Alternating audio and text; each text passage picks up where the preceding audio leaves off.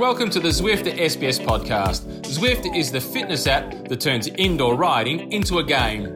Explore endless roads, race riders from all over the world, and boost your fitness with monthly training plans and structured workouts. Join the world's training playground, where fun is fast. Go to Zwift.com and start your free trial. Bonjour. Welcome to the Zwift Cycling Central podcast. Before we start, let me remind you that you can download, stream or subscribe to our podcast on our website, sbs.com.au/cycling-central, or log a ride with our friends at Zwift. Joining me is Dave Mackenzie. How are you, Dave? I'm pretty good. I'm just giggling to myself. There's never a dull moment. That's my excited giggle. Yeah, and I'm sort of... It's the Giro. Yeah, it's the Giro. And there's a couple of funny things, and I might have a laugh at your expense. We'll see how this thing goes. Stage 4 of the Giro yesterday happened. First of all, I'm waving the flag. French winner by about that much, which is about the length of an L. Yeah. Arnaud Demare won his second stage in the Giro overall of his life. And then, in front of Peter Sagan, second again. Sagan, I mean, he's got a hold. More importantly, Sagan, I think, is clinching the world record for the most second places. Well, there's Poulidor, and I think there's Sagan. Yeah, it was. Firstly, you're spot on, Demare, sensational. His 11th win for the season, by the way. For the season, think about it, lockdown, everything. He had an amazing post-lockdown. Yes, yeah. Incredible. 5th of August, he won Milan-Torino. I think Caleb Ewan was in the mix on that occasion. That was one of the first races back. And he's had more wins than anyone else this year. And he missed the Tour de France. Yep. He didn't get selected. Yeah. So he's quality, isn't he? Absolutely. And then overall, he's won 2 stages in the Tour de France, and he just equaled his record here at the Giro with 2 stages now under his belt. Surprisingly, he hasn't won more. Yeah, to be honest. Yeah. Like even at the Tour, I thought he's won more. He's been very unlucky at the Tour, and also remember he hasn't been selected for the last couple of years because FDJ have been putting all their money in one bank, and one bag is the Pinot bag. And on that, it's whatever. We're digressing a bit here, getting off the subject, but it's not like we usually do. No. But you did make a good point. They probably should select him in future. It's actually Kino that made that point. Was it? It's a chat I had with Kino, and he was, at the time of the Tour de France, he could not understand why FDJ didn't bring Demare because he could actually, he's in form, top shape. He could help winning stages, definitely, and he could have helped Pinot in the flat stages, crosswinds and so on. Yeah. Of course, Pinot wasn't in the best shape of his life at the Tour de France, so in the end, it would not have would have been good for Demare to be there. But they could have come back with some wins. But you're right. I was surprised to know that he only has 2 wins at the Tour de France stages. And incidentally, that stage last night, there's plenty actually unfolded and to talk about. Yeah. But he got over the climb. Not all the sprinters did. Mm-hmm. In fact, he was one of the only ones, if you take out the guys like Sagan and Matthews, because it was Sagan's team, Bora Hansgrohe, that put the smack down on that long climb. And Gaviria. How do you say? I was trying to think how you said it. I thought, no, don't. He saw a point. Don't push your luck, Mackenzie. But Gaviria never got dropped. Chased. How's this? Gaviria and his teammate Hodeg, they got dropped. They got within 30 seconds. 6 kilometres to go, they finally cracked. So they chased the whole way across the top down to the finish and just could not get there. And in the end, 6Ks, they threw the arms in the air. Viviani got dropped. He got back on. He had a reasonably good ride. But Demare, he stayed with him, won the sprint. Before we talk about Helicoptergate, because that's of course Helicoptergate to talk about it. Yeah, that's what I'm giggling about, by the way. But the sprint itself, describe to us how it went, because someone went at the front, which was in the lead for Demare, and all of a sudden was few meters away from the main pack and just went for it. Yes. So they were coming on the run in. It wasn't a super organised sort of trains from either teams, but Groupama sort of seemed to have, wrestled a bit of control. And it was Miles Scottson, the Aussie, for that team. He came sort of flying through the corner. It was just under a kilometre to go, I think, or it might have been just outside the kilometre to go. Made the left-hand turn. He had a teammate on the front. he gapped his teammate through the corner by a long way, and it looked like the teammate then has sort of anchored the brakes a bit and probably gestured either through the radio or yelled, go. He's got some horsepower, and he's a bit of a time trial specialist, so he's gassed it. And for a split second, you thought, hang on. He's going to do it. He's going to do this. Yeah. He's going to, it wasn't much. He didn't get that extra sort of 30, 40 metres, and they were going quick.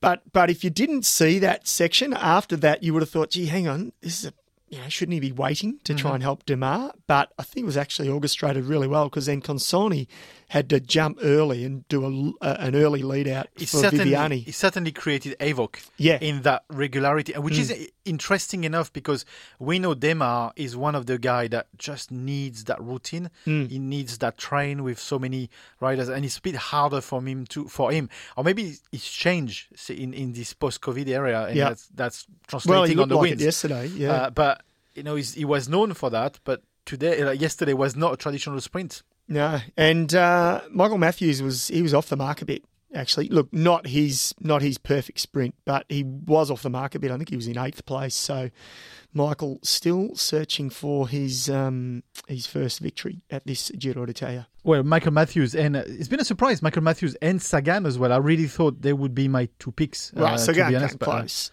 He was like, as you said, a fingernail. Come on, jeez, you've been a little bit critical. Yes, but you said again, Bora really did the hard work, the hard leg. Yeah, and then at the end of the day, they walk back into the bus. Sagan is number 2. Yeah, tail between the legs. It's been a tale of 2020, hasn't it, for Peter Sagan? So. Yeah, but that's what you got to do. You don't give up. You don't throw the towel in. And we know Sagan and his team would never do that. So, you don't always get the chocolates. And there's only one rider gets the chocolates each day. So Sagan, he's the first loser, but he's better than everyone else in the race. So, apart from Demare, obviously. Yeah. So, he's still riding well, isn't he? So far, this Giro d'Italia have given us a lot of entertainment, and then cue the helicopters. Yes. Tell us what happened with the helicopters. Well, we didn't see the vision. The cameras didn't capture it. And I've looked on social media, we've sort of seen a little bit of the aftermath, but apparently and allegedly the Rai television helicopter came a little bit too close. And just as the riders were getting to a barrier, they'd just sort of been dagged off the peloton, a group. So they were rolling in to the finish line, and the helicopter has blown the barriers over. That's allegedly.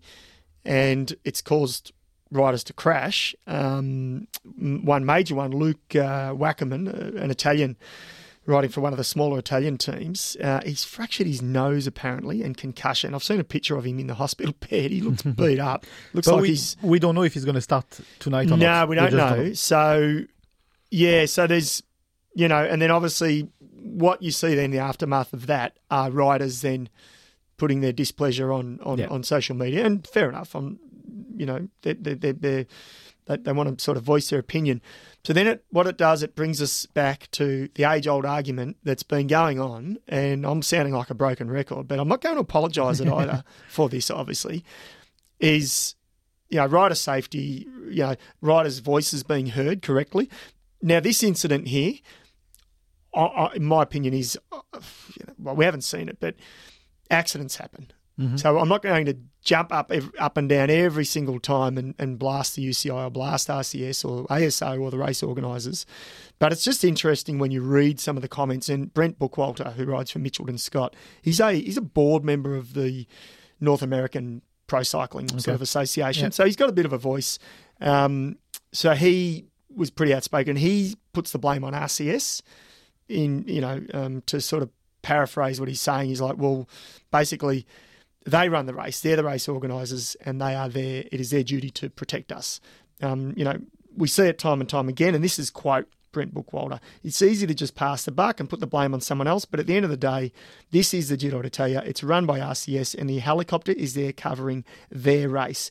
If they don't have any control, and if the helicopter crew isn't accountable to them, then who are they accountable to? But do we know, because we don't know who's made a mistake, but surely when, I'm not a pilot, but surely there's a flight path. And surely that flight path was probably respected, or wasn't it? Well, Maybe. you'd imagine, and again, I don't know either, but within the finish line area and airspace, they'd be able to move, and then it's up to the pilot to obviously, a pilot is a professional pilot. Yeah. There's no amateurs in there. They know how close they can and can't get to certain areas. But this isn't the first time. And I'm not complaining. Well, the Giro's got a bit of a history with helicopters. This is the bit I'm giggling about because, geez, you tell you what, you got a long memery. Well, you're a little bit scarred. When I get scarred, when it comes to Fignon, I get scarred. Okay, I'll tell you what it is. Fignon's bloody rest his soul, and I say that really. He was, tragically he passed away. He was 50. Yeah, but rest in peace because. He had the 89, we joke about that, but the Giro won, and you have every right. Tell us the story. So the story is that Fignon allegedly complained that the TV coverage helicopter at the time, from Rai, I guess, was sort of filming Francesco Moser from the back, pushing him a little bit, and then filming Fignon and filming Fignon from the front, sort of in a time trial. And then of course we've got this idea, this thing about the tunnel where Moser just went out and came out with a minute. I've read, there's a long article. I'm not sure if I've told you this previously, and I cannot remember where this article is.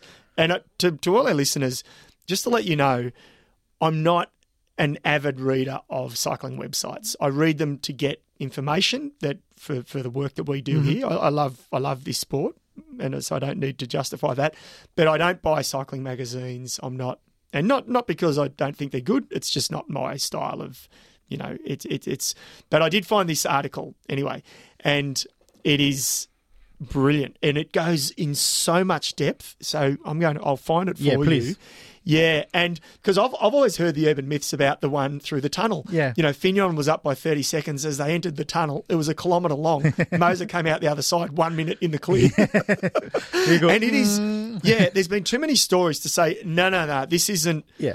This isn't French fans or commentators or Fignon. But Fignon was complaining about the helicopter. Helicopter It was pushing him from the front and pushing Moser from the back. Yeah, I think, 30 years later, it was a pretty clear injustice, I think. But anyway, so history about the helicopters at the Giro goes on. You got to love this sport, don't you? I mean, and I'm not trying to make a joke at poor old Luca Wackerman, the guy who crashed, so let's hope he makes it back in the race. But...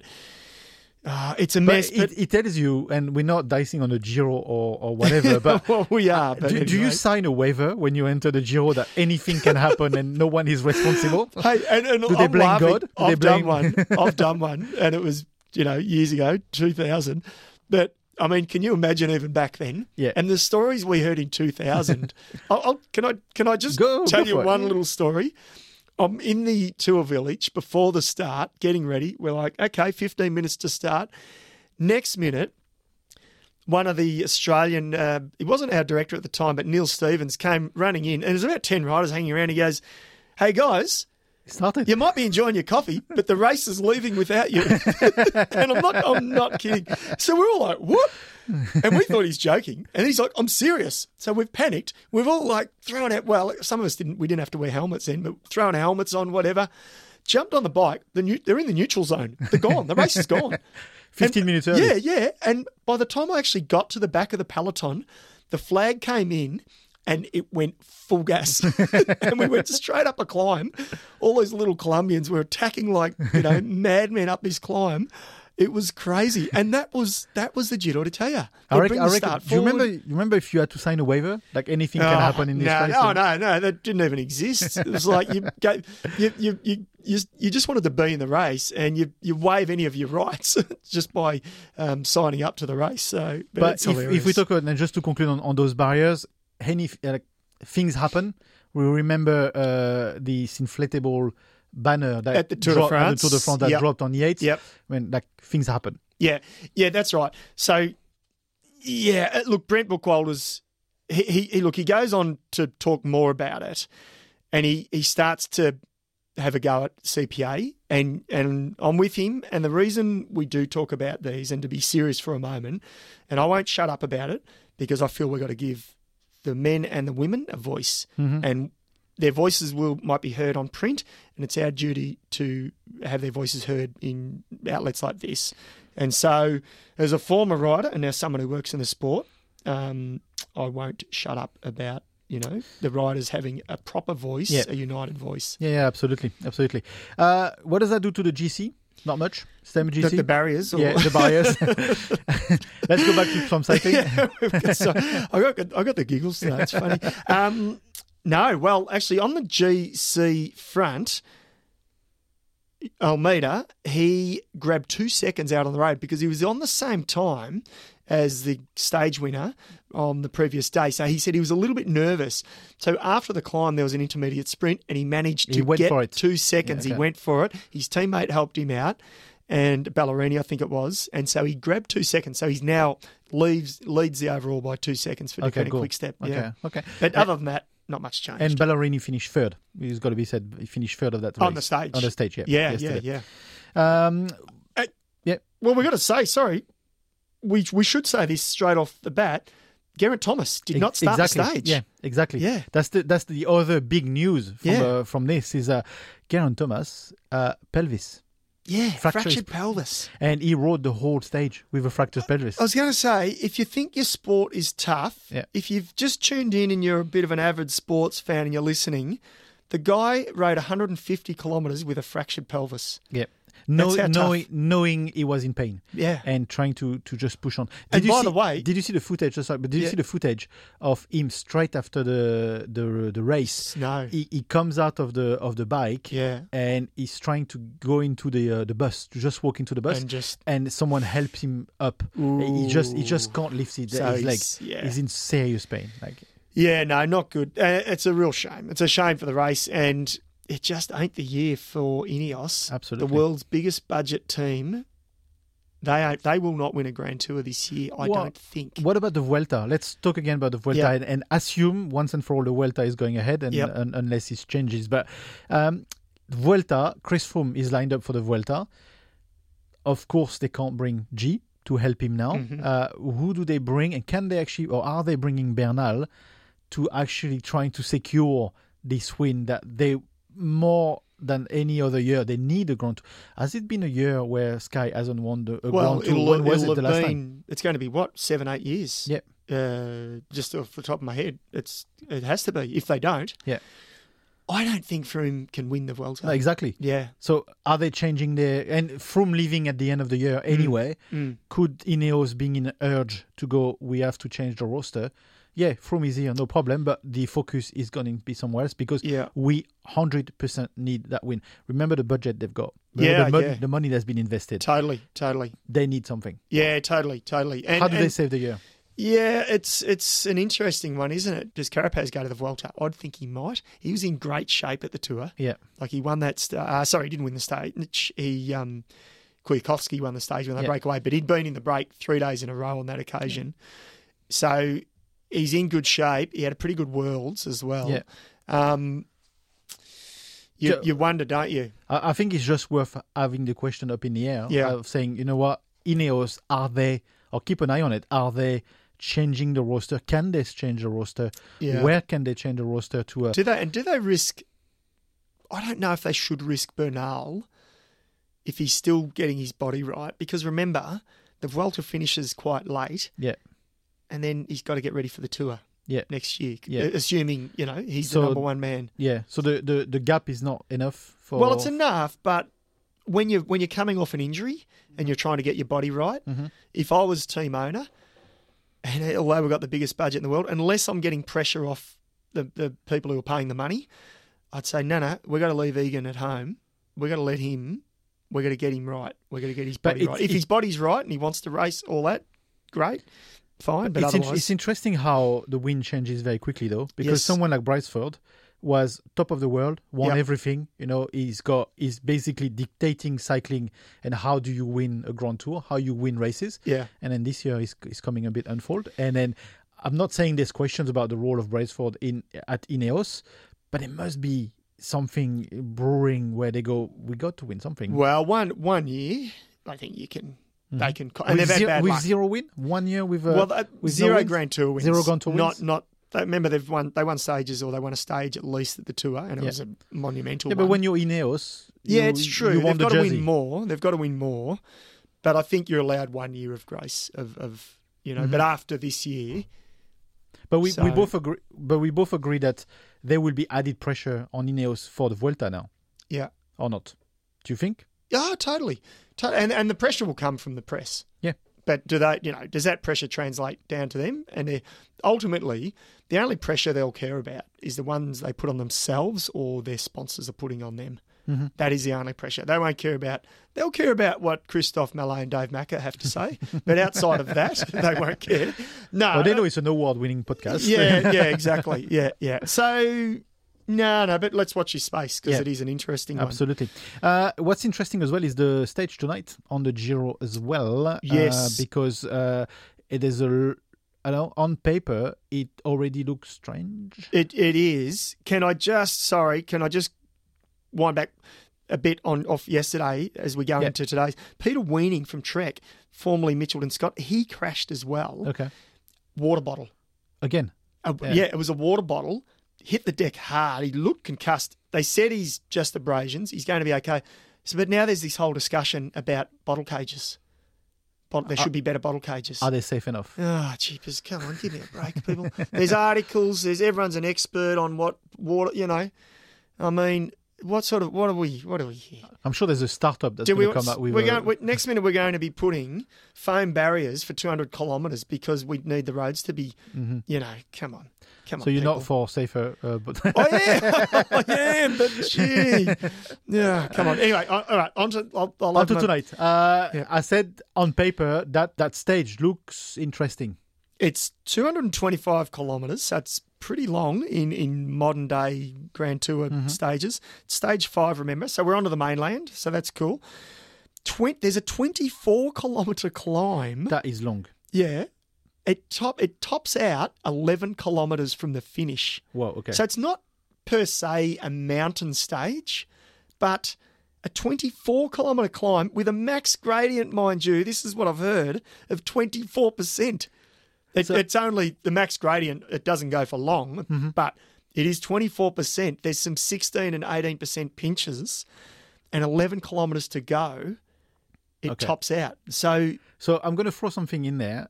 I think that the Giro, because of the change of the start, being from Hungary to Sicily, the stages have been modified.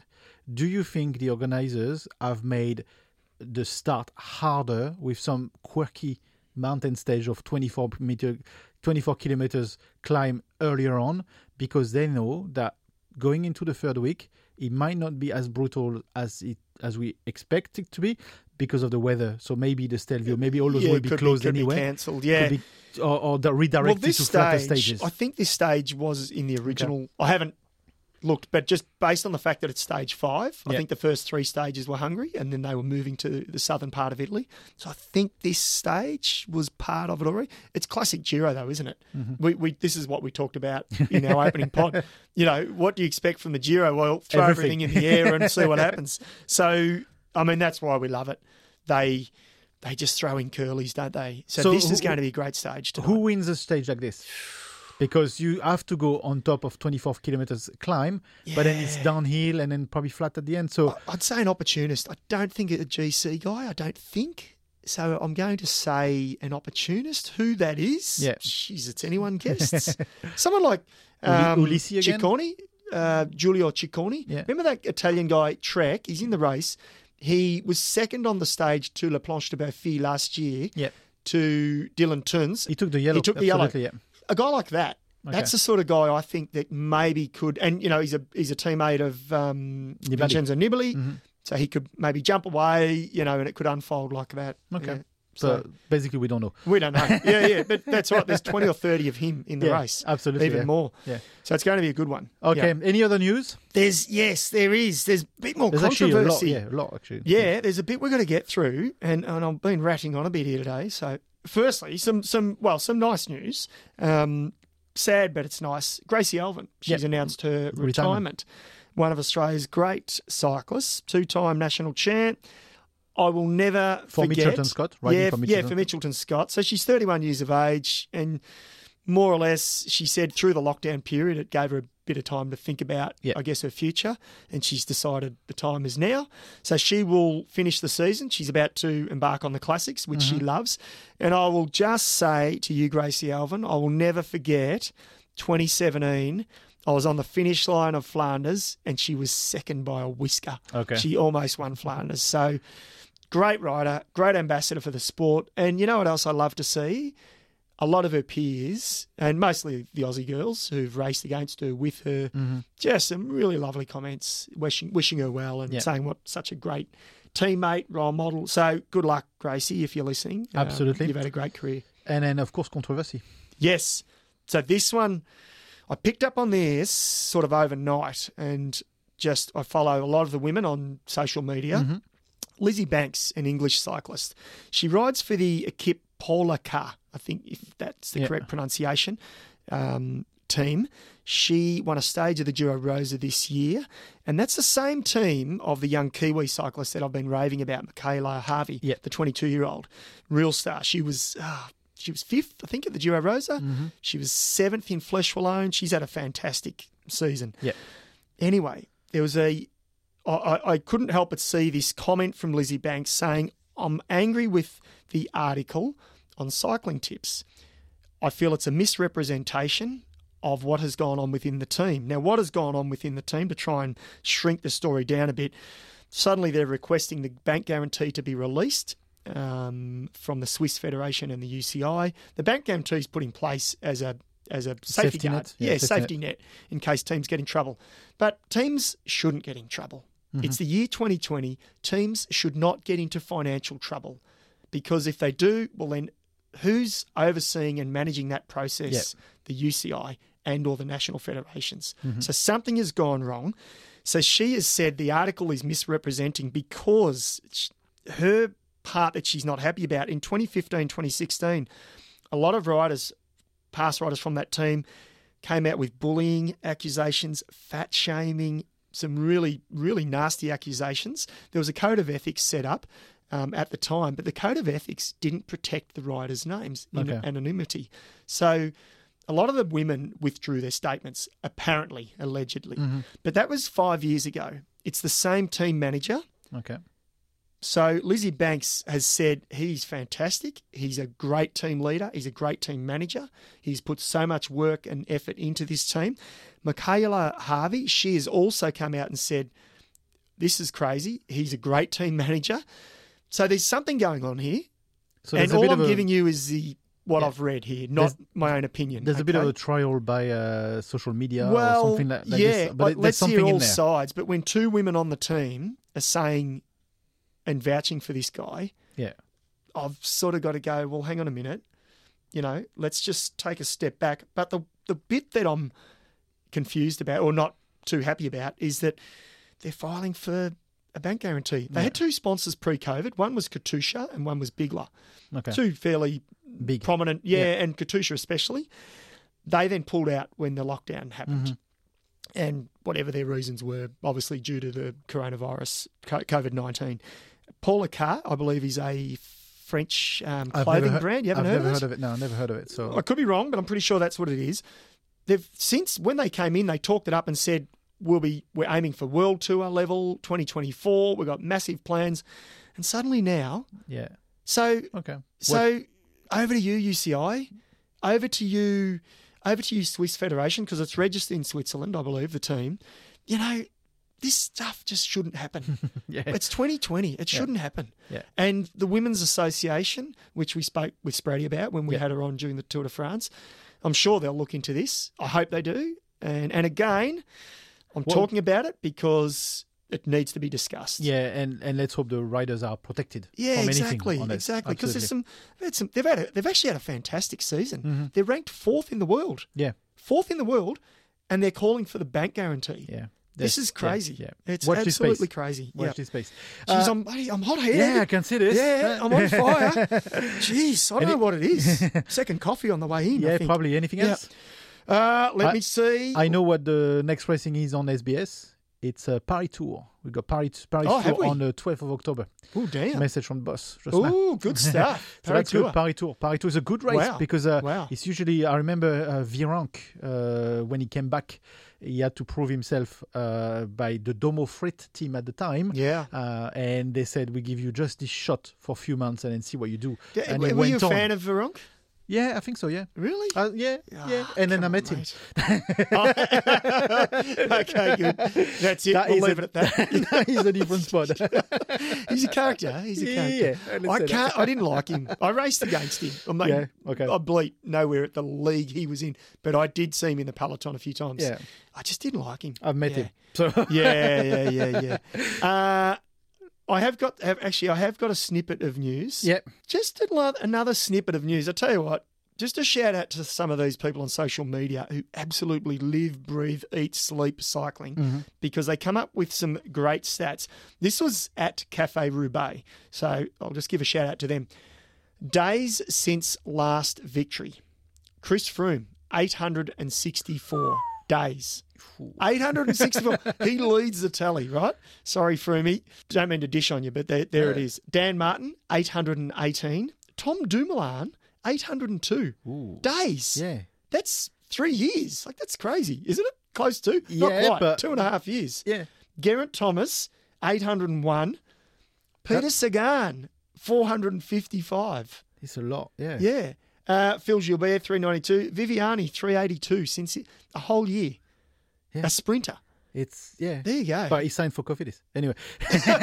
Oh, God, you're dishing out on your own French teams now. That's right. So there you go. That's just a snippet to finish off. There you go. Some stats to finish off. Thank you, Macka. Thank you. This was the Zwift Cycling Central podcast. Before we go, let me remind you that you can download, stream, or subscribe to this podcast on our website, sbs.com.au/cycling central, or log a ride with our friends at Zwift. Until next time, it's bye for now. Before we go, a quick shout out to Zwift, the fitness app that turns indoor riding into a game. Getting started on Zwift is easy. All you need is a bike, a trainer, and the Zwift app, and you're ready to go. Explore endless roads, race riders from all over the world, and boost your fitness with monthly training plans and structured workouts. Join the world's training playground, where fun is fast. Go to Zwift.com and start your free trial.